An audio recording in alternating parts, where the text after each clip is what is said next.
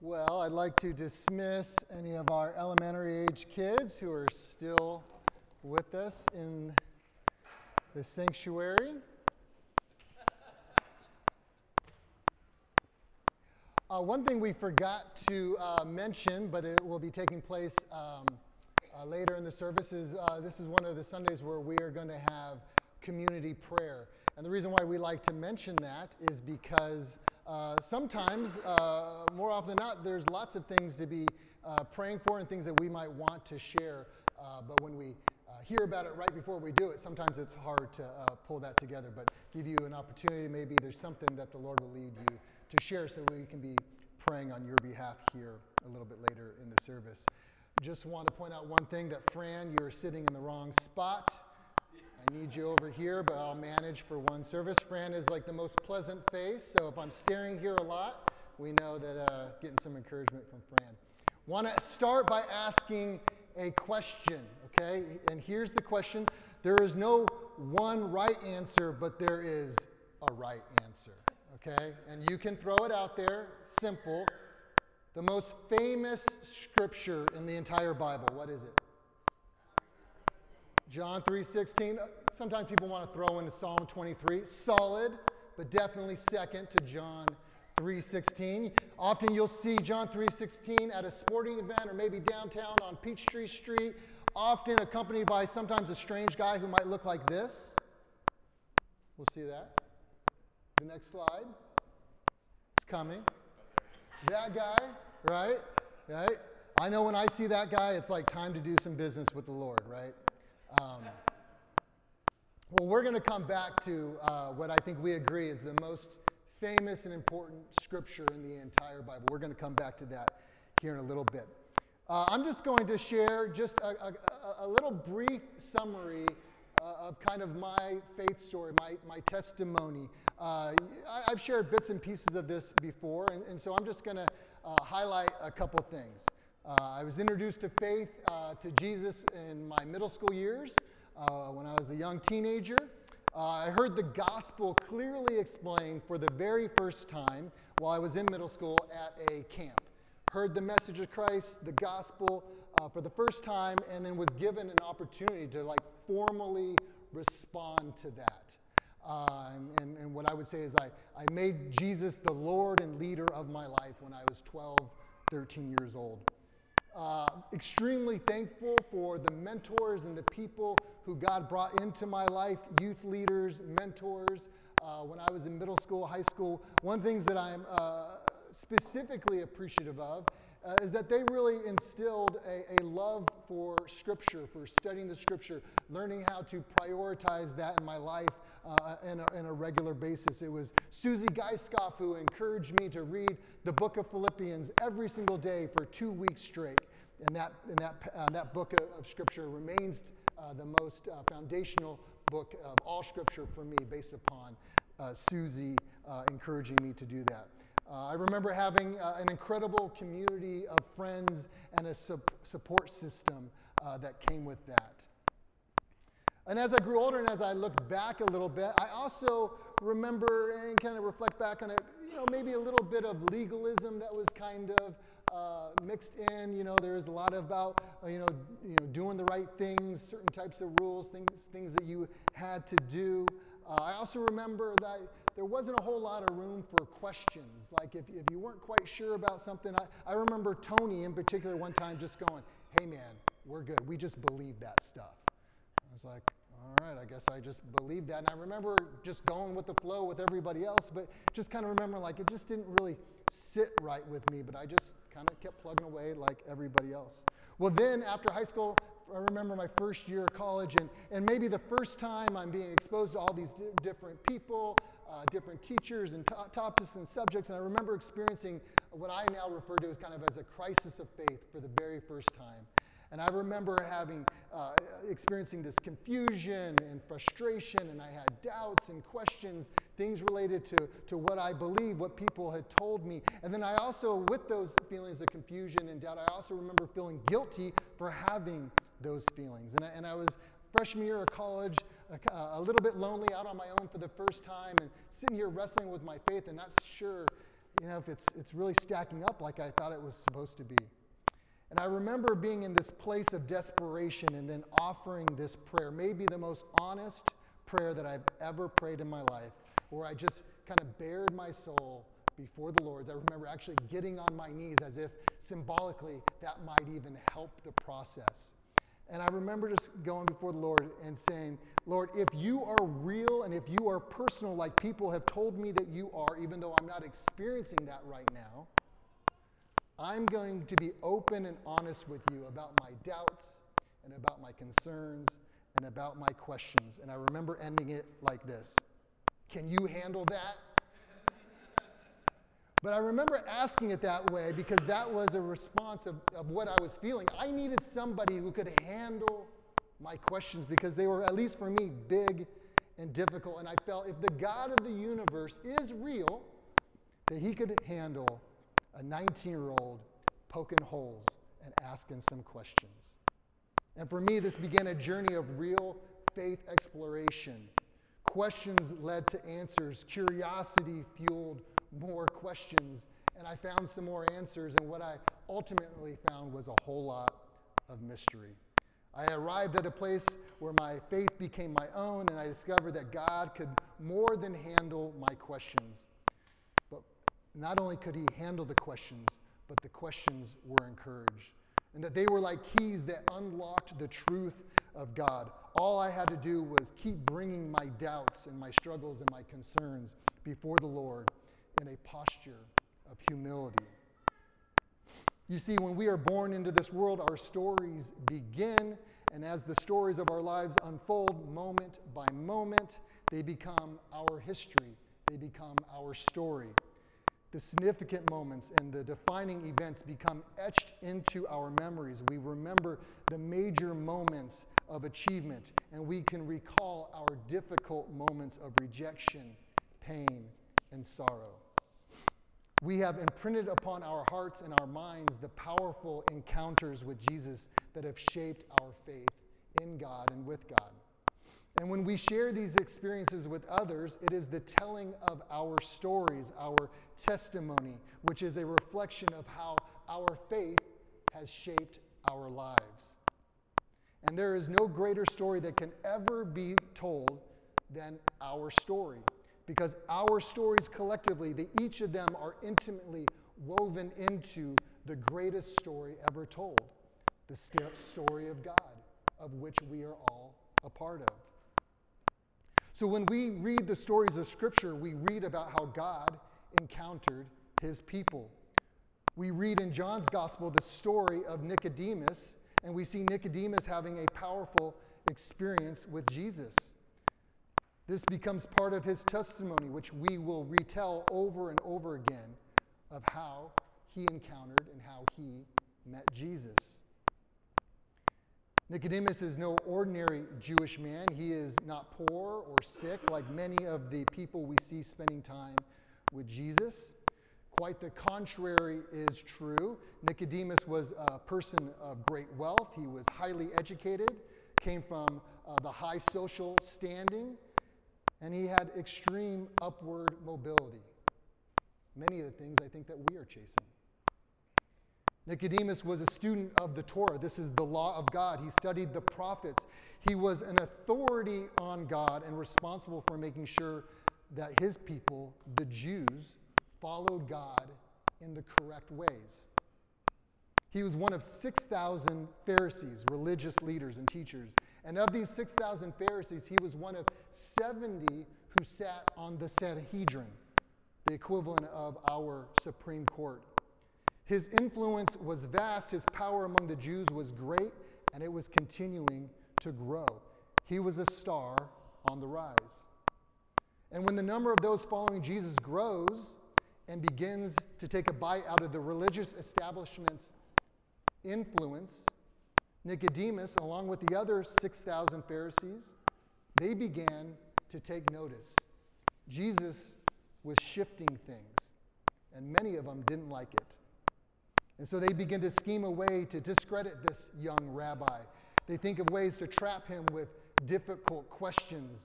Their learnedness and their arrogance, they believe that they can outmatch him with their own intellect.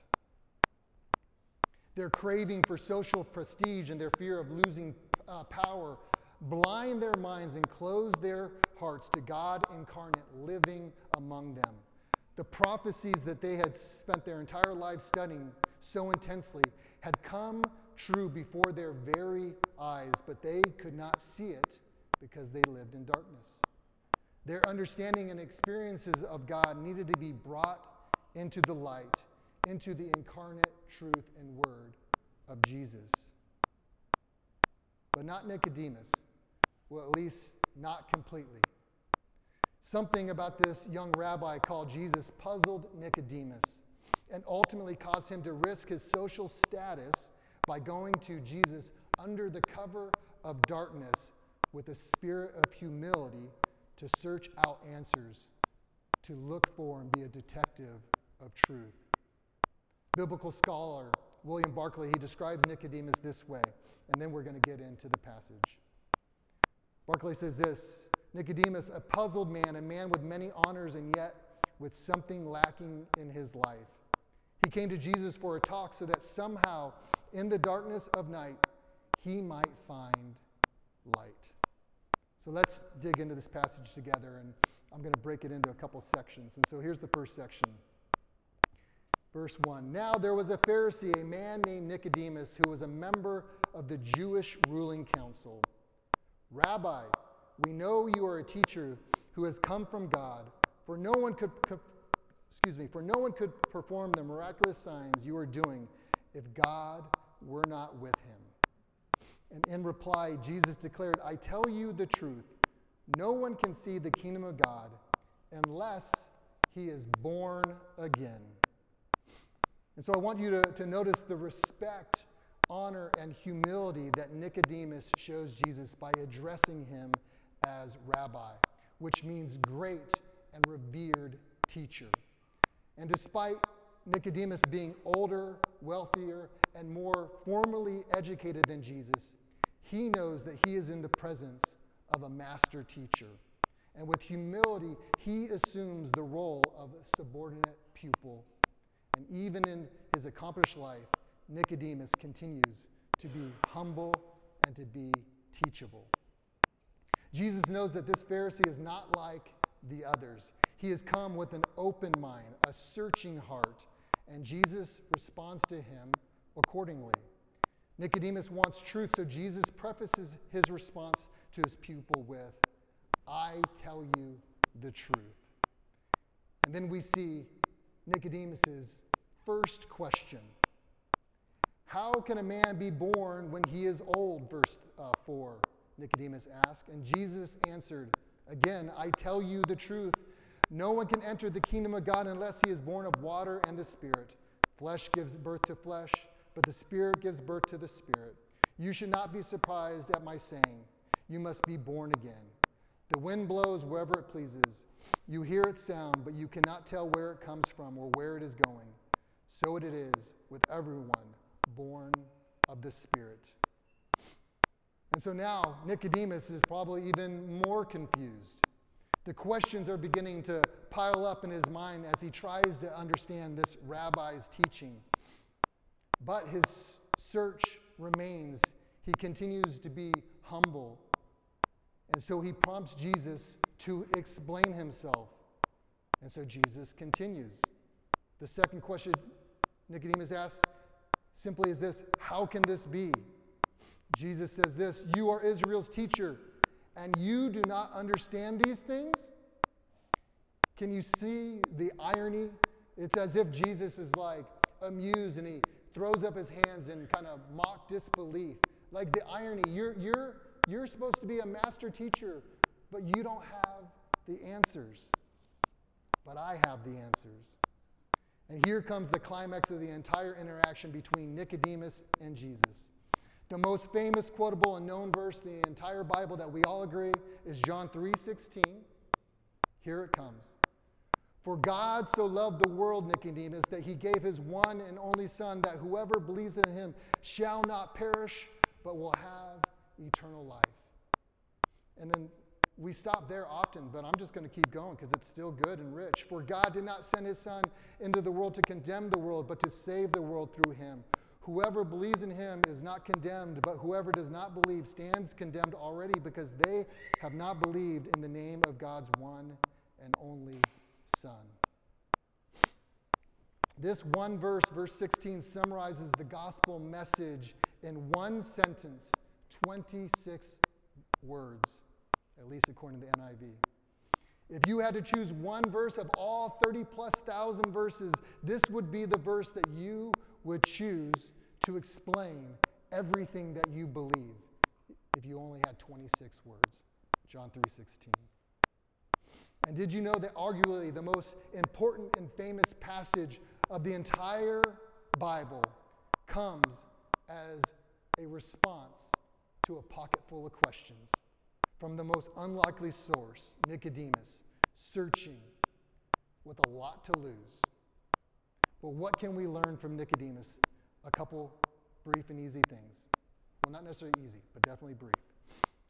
We can all learn from this man's life. We can learn that even though Nicodemus was highly educated, he continued to humbly search for truth, which led him to Jesus. We can learn that even though he had great wealth and power to protect, his heart and his mind remained open to the possibility of God and a new way of living. And we learn that even though Nicodemus was on the very top of the social ladder of prestige and held honor among his peers, his character remained strong and was marked by humility. And so I want to close by connecting the beginning of this passage to the very end. Can you remember what time of day it was when Nicodemus visited Jesus? Anyone? It was dark. It was nighttime. Scripture tells us it was dark, and he came to Jesus under this cover of darkness. He wasn't sure yet if he wanted any of his contemporaries, his peers, to know about this encounter. And so he went to Jesus to begin with under the cover of darkness. But that would change. And so I want to read the very end of this passage, verse 19. This is the verdict. Light has come into the world, but people love darkness instead of light because their deeds were evil. Everyone who does evil hates the light and will not come into the light for fear that their deeds will be exposed. But whoever lives by the truth comes into that light so that it may be seen plainly that what they have done has been done in the sight of the God. This is the word of God. Thanks be to. How did this encounter with Jesus the rabbi impact Nicodemus' life? Did he walk away from Jesus sad and disappointed like the rich young ruler, a story we read in Scripture? Did Nicodemus now see Jesus as a threat as all the other Pharisees did and now begin to conspire about how to take him down? I don't think so. That's not what Scripture tells us later in the gospel story of John. John 7 tells us that Nicodemus gained the courage to use his power and influence when his peers were continuing to ramp up this effort to deplatform and take Jesus off the board. John 7 writes this. It says, Nicodemus, who had gone to Jesus earlier and who was one of their own number, asked, "Does our law condemn a man without first hearing him to find out what he is doing?" Nicodemus started in darkness, fearful of Jesus. Now he is advocating on Jesus' behalf because Jesus is the light of the world. He is the ultimate truth. And in John 19, it confirms where Nicodemus' questions have led his life. The religious establishment will temporarily succeed in silencing Jesus, the rabbi, by way of execution. And it is Nicodemus we see who is now willing to risk everything in the light because he no longer lives in darkness, but has found Jesus Christ. It says this in chapter 19. Joseph asked Pilate for the body of Jesus. With Pilate's permission, he came and took the body away. He was accompanied by Nicodemus, the man who earlier had visited Jesus at night. Nicodemus brought a mixture of myrrh and aloes, about 75 pounds. Taking Jesus' body, the two of them wrapped it with the spices in strips of linen. Can you imagine anything more intimate than being there at the very, very end, and where you're saying, I've experienced the truth in the light of this man, and I will risk all, and I will be there at the very end with this person who has transformed my life.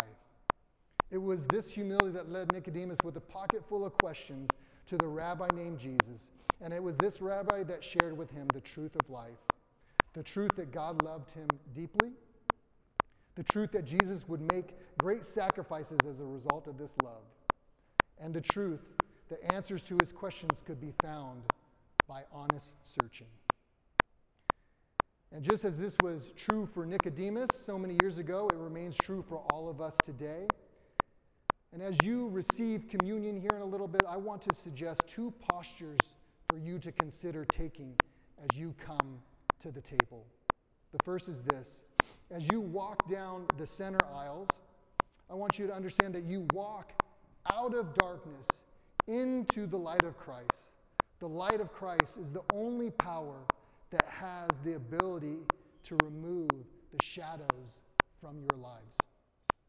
And second is this, as you come to the table, bring your questions with you. God can handle your questions. Your questions are the keys that unlock and expose us to the mystery of God. This is the deep end of the swimming pool. This is the crucible where faith formation takes place. Truth comes to us in many shapes and sizes. Sometimes you will recognize it and understand it. Many times you won't. Don't be alarmed by the mysteries of God. Embrace them. Or should I say, let the mysteries of God embrace you. And as you search for truth, do so like Nicodemus, with respect, with wonder, and with humility. And if you keep this in mind, your life will become a testimony, rich with experiences and encounters of God to be shared with others. Would you pray with me? Heavenly Father, we're grateful for the stories of Scripture. Specifically, we're grateful for the courage of Nicodemus that continues to speak to us so many years later. Now, Lord, would we be honest in our own reflection of our lives? Would we be willing to bring our doubts and concerns and our questions before you? And Lord, just like I did so many years ago, would we be willing with boldness, but also with humility, to ask you to reveal yourselves to us? And then would we, with courage, be willing to walk out of the darkness into the light to discover your truth? We pray all this in Christ's name.